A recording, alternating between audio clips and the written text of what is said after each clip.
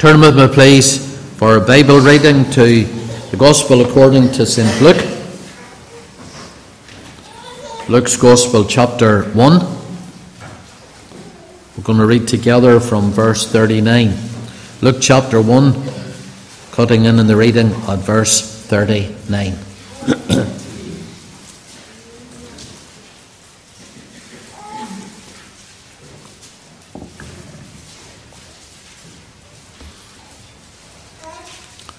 So let's hear God's word. Luke chapter 1 and verse 39.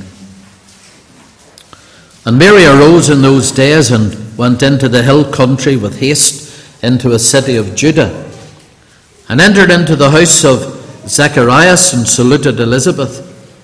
And it came to pass that when Elizabeth heard the salutation of Mary, the babe leaped in her womb, and Elizabeth was filled with the Holy Ghost.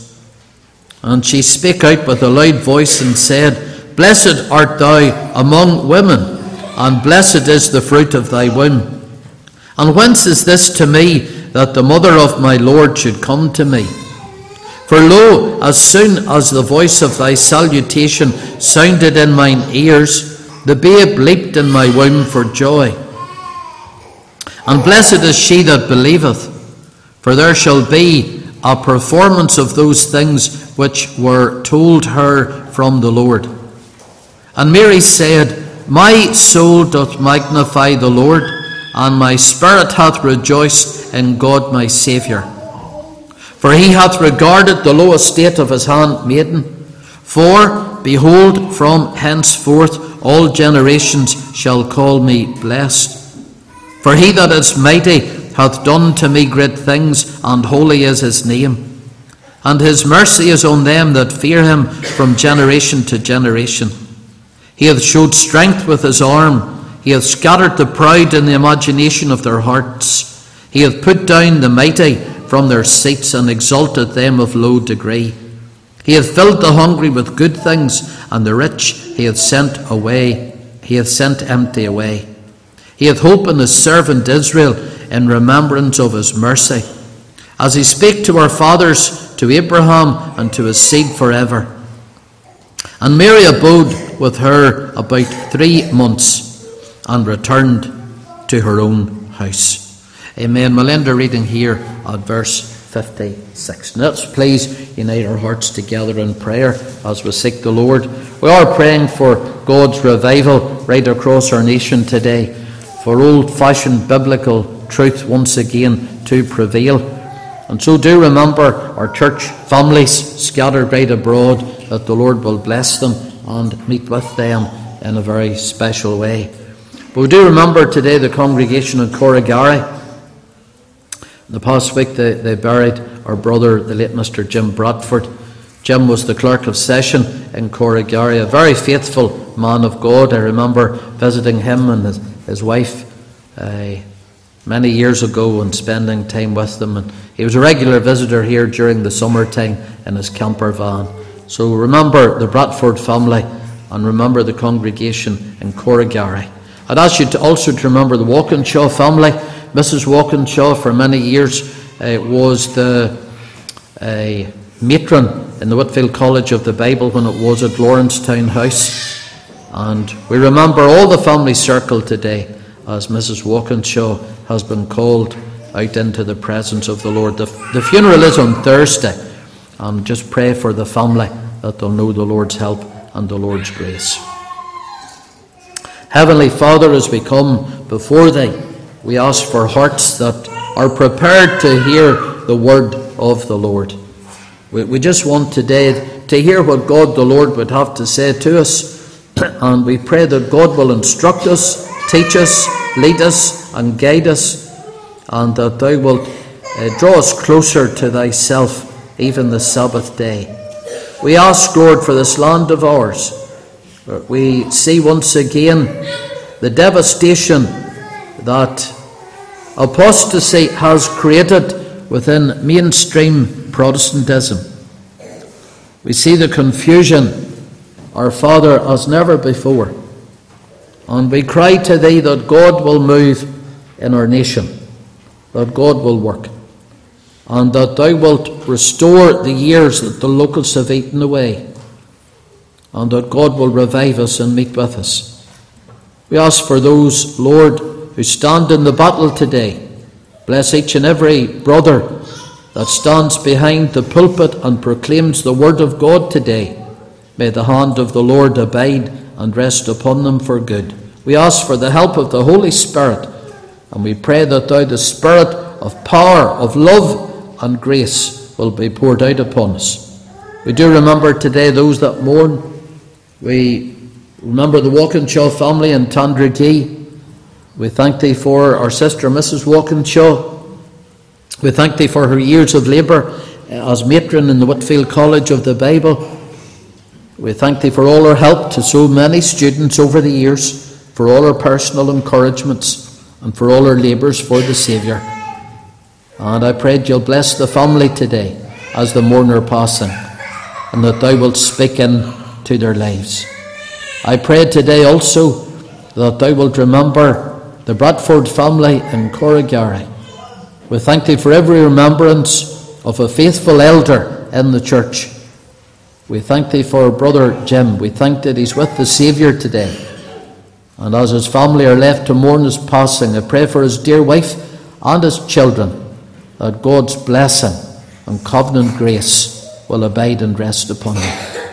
Lord, teach us all today to number our days and to apply our hearts unto wisdom. We pray this in Jesus' name. Amen. Amen. On this Reformation Sunday, I think it's important that we cover not just the great characters of the Protestant Reformation of a bygone generation, but that we once again focus our attention today and maybe up ahead on the great battles that they had to fight, because those battles are still being fought today. I don't want you to think that the Reformation was a way back then and it has no relevance for today, because the Reformation is ongoing. It hasn't finished, and it will not finish until the trumpet sounds and the Saviour returns once again. I think it is an indication of the apostasy that is within mainstream Protestantism, and of course the rank apostasy and rebellion that is within the Roman Catholic Church, that Rome's most prominent person today is Mary,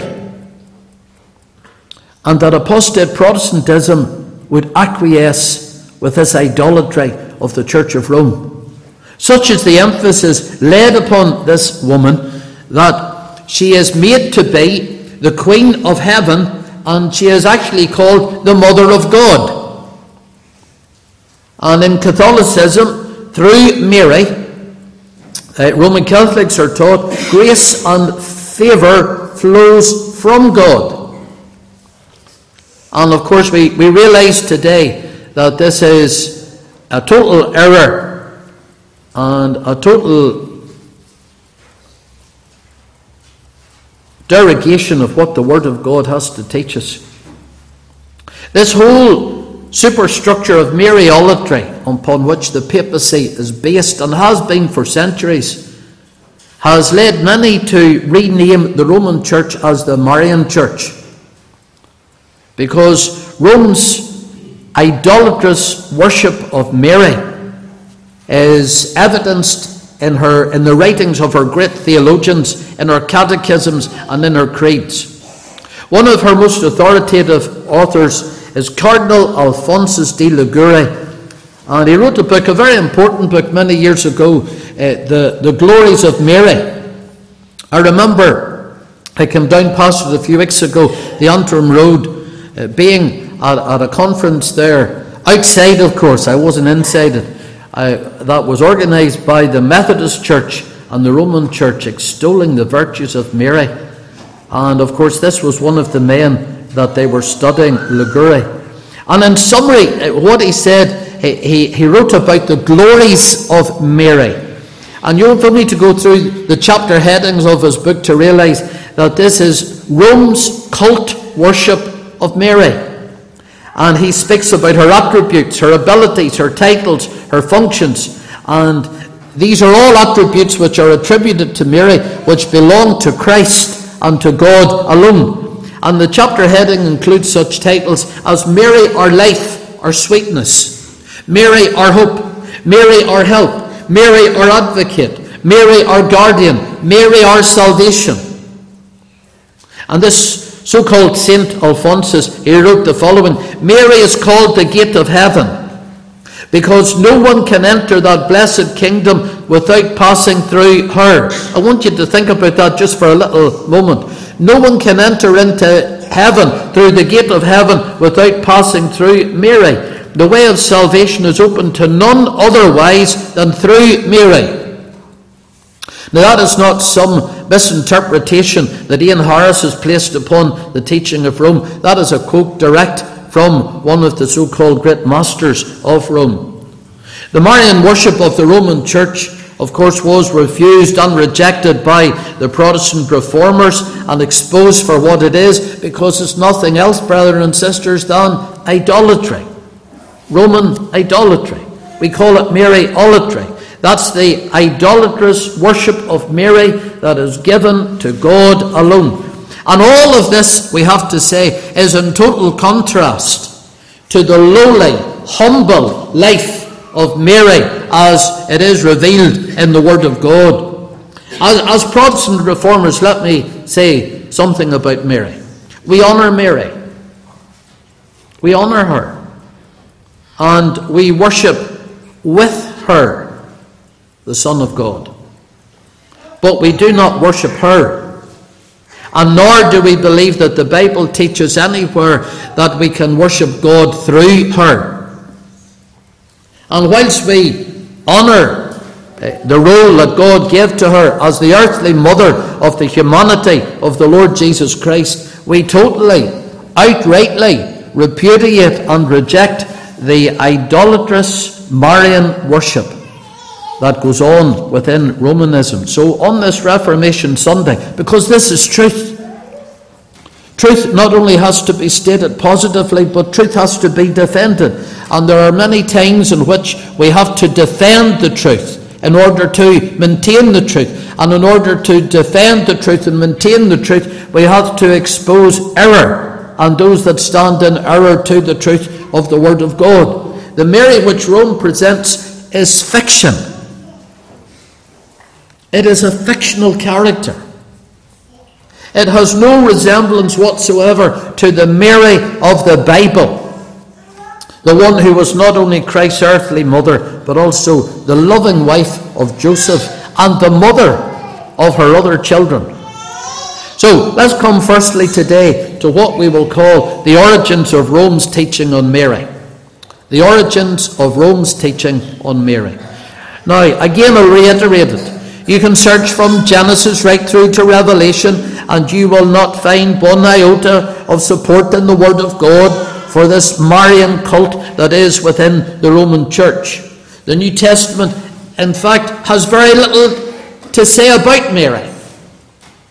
She bows out of the picture completely in Acts chapter 1 and verse 14. And she's never mentioned again in the Bible. Isn't that amazing? Rome teaches that none can go into the kingdom of God except they pass through Mary. And yet from Acts chapter 1 and verse 14, she's never mentioned again. The whole edifice of Rome's teaching on Mary, it has no biblical foundation whatsoever. So then where do we trace the origins of Mariolatry? Where do we get all of this teaching from that has been superimposed upon the Roman Church? Well, with so much else, I believe we have to go back to Babylon. And we have to go back to its pagan practices of worship. The ancient Babylonians were the descendants of Nimrod. We'll not take time to go there, but you can read about Nimrod in Genesis chapter 10, verse 9 and 10. And they represented their deity, their God, as an eternal Father, the Spirit of God incarnate in a human mother, and a divine Son. That's very important. The Babylonians, they were renowned for the worship of a goddess mother and her son. And this has been depicted in many cuttings and carvings of the time as an infant child in the mother's arms. So from Babylon, the worship of the mother and the child spread to the ends of the earth. Remember, Babylon was the one superpower, the world superpower of its day. And it's known in different countries under various guises. The original mother goddess whom the Babylonians worshipped was known as Semiramis. And it was from her son that she derived her claims to glory and deification. Now all of that sounds familiar, doesn't it? In the Word of God, the child is referred to in the book of Ezekiel as Tammuz. He was lamented over and he was worshipped as a mediator. We read in Ezekiel chapter 8, the Jewish women in their idolatry, they wept over this Babylonian god. But they didn't weep for the Lord. They didn't weep for Jehovah. They had been so influenced by the culture of their day, they actually believed and worshipped the culture of their day. And is that not so much like the professing nominal church in our land today? They have swallowed what is the professing nominal beliefs of the land. We read in Ezekiel 8:14, then he brought me to the door of the gate of the Lord's house, which was toward the north, and behold, there sat women weeping for Tammuz. Isn't that horrendous? History reveals that this goddess mother had eclipsed the sun for attention. She was exalted as the Queen of Heaven.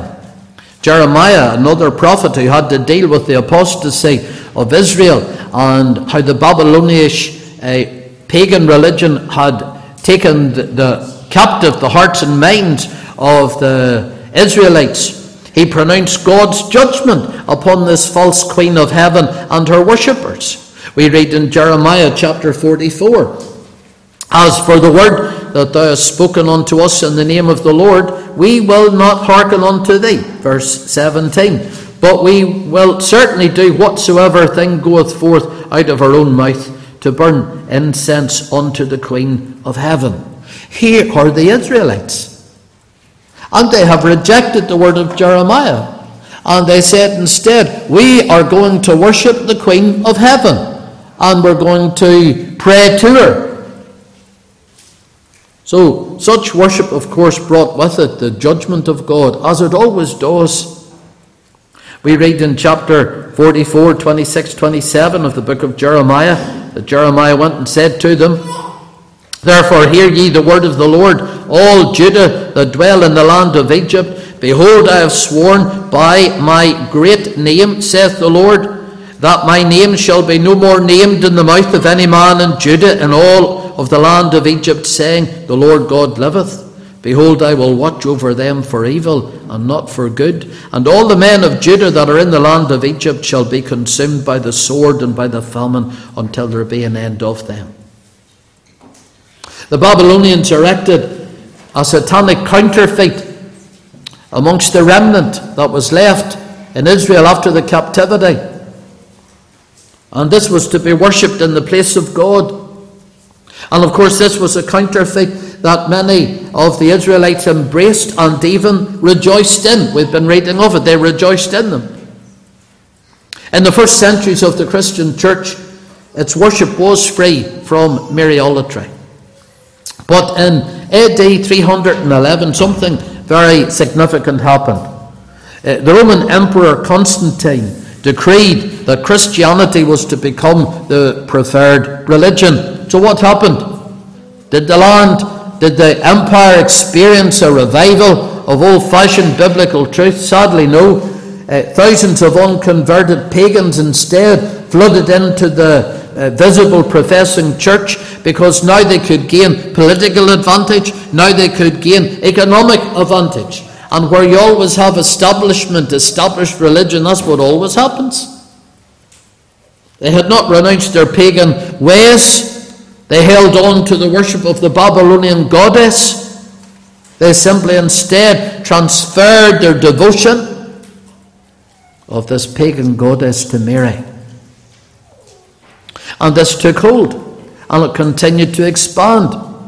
And we read in 610 AD that the Pope, who was then in place, Boniface, obtained leave from the Roman Emperor Proclus to convert the Pantheon in Rome into a Christian church. And so they had a great festival on May the 13th, because May, of course, is the month of Mary. And that is why there are so many novenas, and that's why there's so many festivals given to Mary in the month of May. So this temple was erected by Agrippa to Juniper and to Mars, but it was consecrated by the Pope to the Virgin Mary. So you see, within just a few short period of time, a few short centuries, all of the worship that was given to this pagan goddess was now given to Mary. So this is the first instance at Rome of the transformation of a pagan temple into a place of worship. And it was very significant because theologians trace back the whole cult of Marian worship in the Roman Church to this period of time. So the origin of Rome's teachings, they're suspect. I know there'll be many who'll object to what I've just said, and of course they would cry foul at what I've just said. But the old pagan Babylonian teaching of this goddess with the child, brethren and sisters, it's now dressed up in purple and the scarlet robes of the Vatican, and it has been converted into Marian worship. You know, unless we can prove something from the Word of God, it's not worth the paper that it's written on. And that is why in Christian worship, we ought not to have anything in Christian worship that we cannot prove from the Bible. If it's not in the book, it ought not to be in the church. So Marian worship finds no support, no credence in the Word of God. So we can say with assurance today that not only are its origins steeped in pagan practices and taken from ancient Babylon, but here in 2022 we still reject it and renounce it as something that is foreign to the Word of the living God. Secondly, we'll go a wee bit further and we'll consider the opposition of the Word of God to the Mariolatry of the Church of Rome. Rome has based their teaching on a very false and faulty premise that Mary was above all women. Is that what the Bible says? That Mary was above all women? I think it's very plainly the opposite of what the Bible says, and it's totally incompatible with the teaching of Scriptures. Let's go back again to Luke's Gospel chapter 1, our main reading. Luke's Gospel chapter 1. Let's go back to verse 28. The angel came in unto her, that's Mary, and said, Hail, thou that art highly favoured. The Lord is with thee. Blessed art thou among women. Not significant. I don't see how anyone can read that with an open mind and see anything other than what the words actually state. Mary was not blessed above women.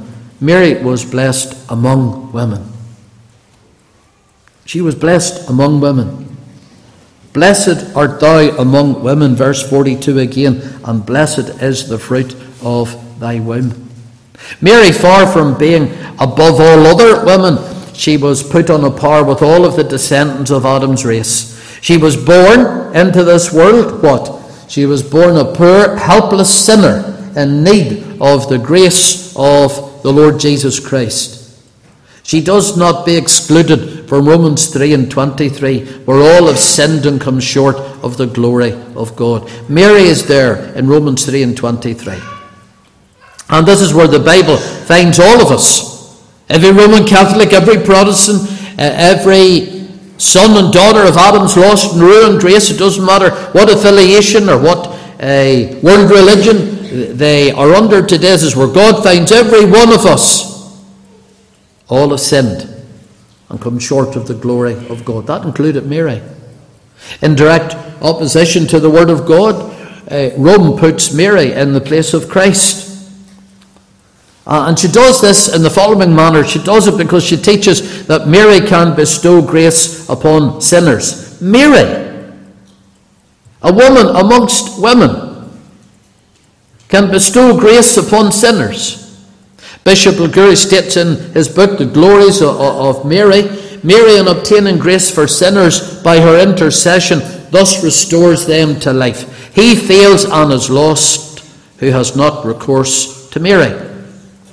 He fails and is lost who doesn't pray to Mary. Every one of us today, according to Rome, we're all lost because we don't pray to God via Mary. It is a travesty of truth, brethren and sisters, because Mary, instead of giving out grace, was in need of grace. Instead of being a saviour to others, Mary needed a saviour for her own soul and for her own personal needs before Almighty God. If you look at Luke 1 verse 46-47, this was Mary's great song. My soul doth magnify the Lord, and my spirit hath rejoiced in God my Saviour.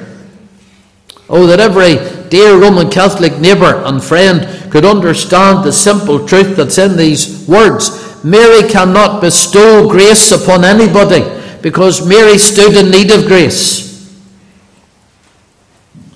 And there's grace alone from none other than God through the great mediator, the Lord Jesus Christ. And there's no creed, there's no church, there's no clergyman who will ever stand in as a substitute for Christ.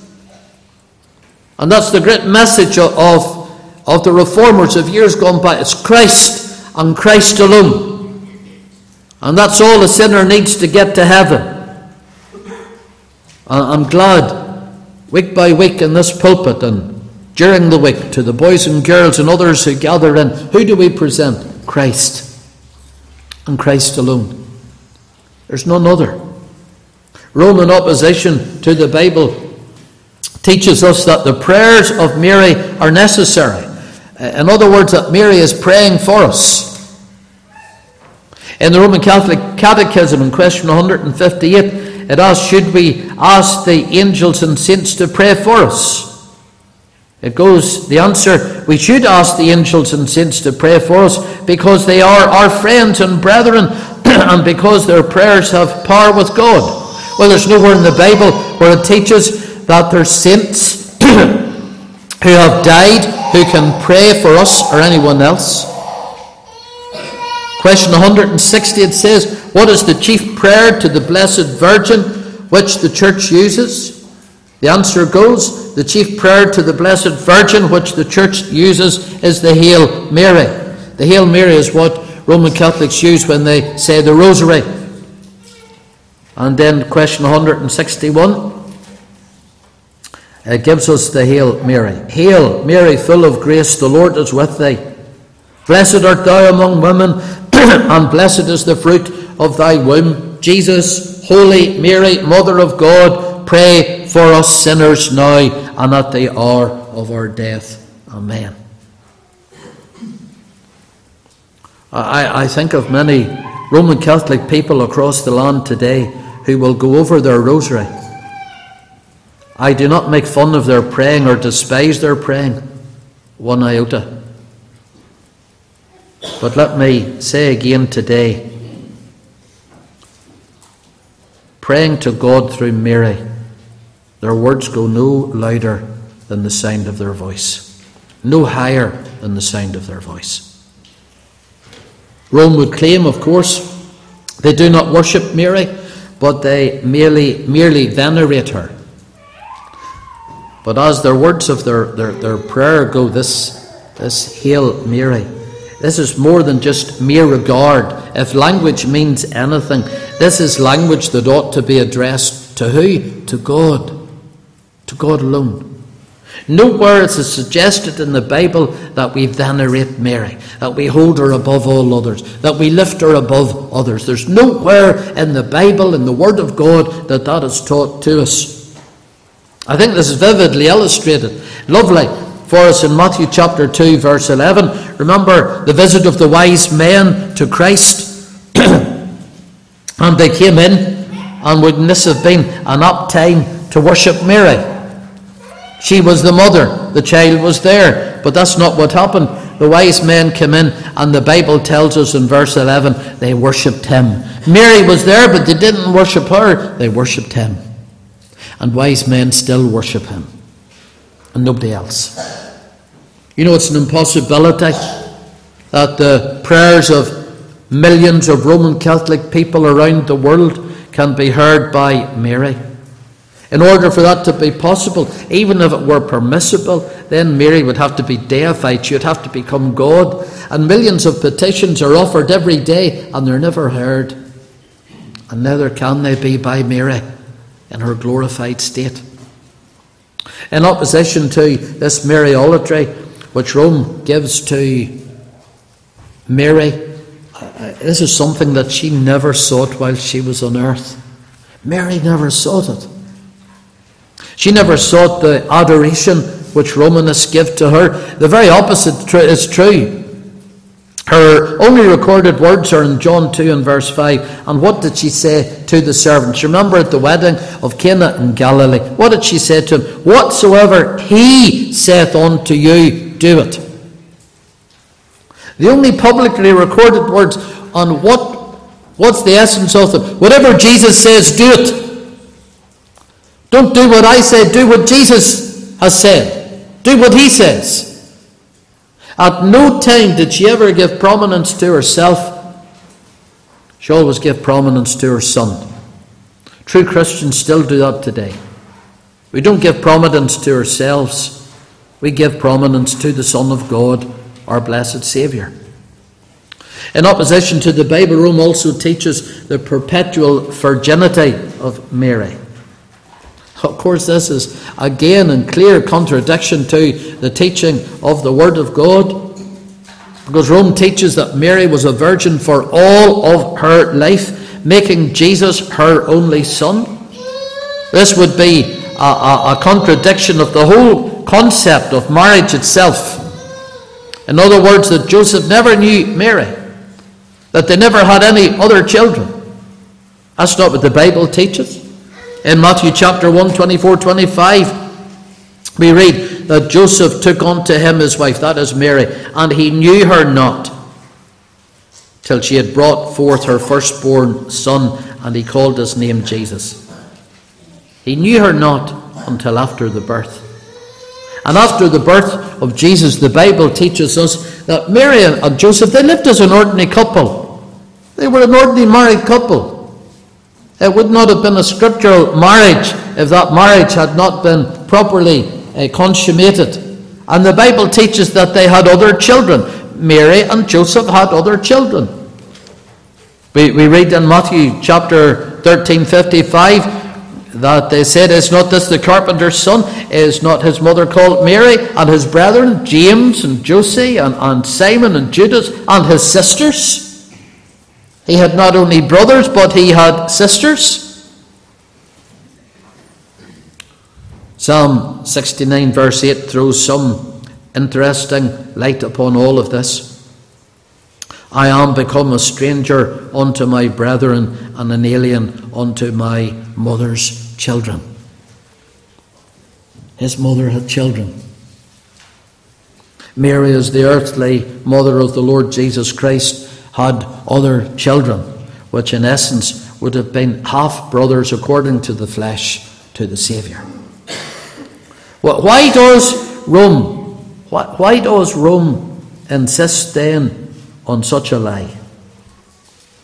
Partly, I believe, to justify the so-called celibacy of her priests and her nuns. That is partly the reason why.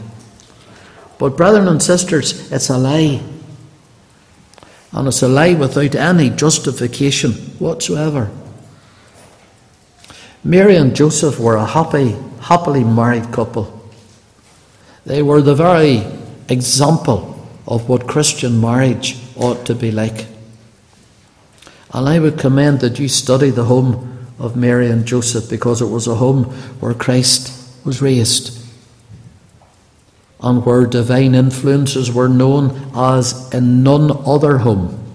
What a home was the home of Mary and Joseph at Bethlehem and at Nazareth. What a home it was. We honour Mary today,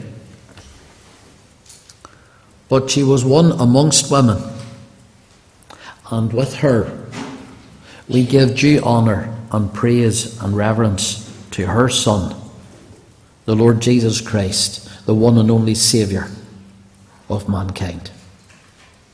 I don't want to continue because I have as much again to go, but I'll come back to it next Sabbath day. We have this to finish, because I want to talk to you about how is this teaching of Rome outworked in society today? What's the relevance of all of this in society today? How even has it influenced Protestantism, apostate Protestantism today? Because it has. And I would encourage you to come back and join with us next Sabbath day as we conclude this special study on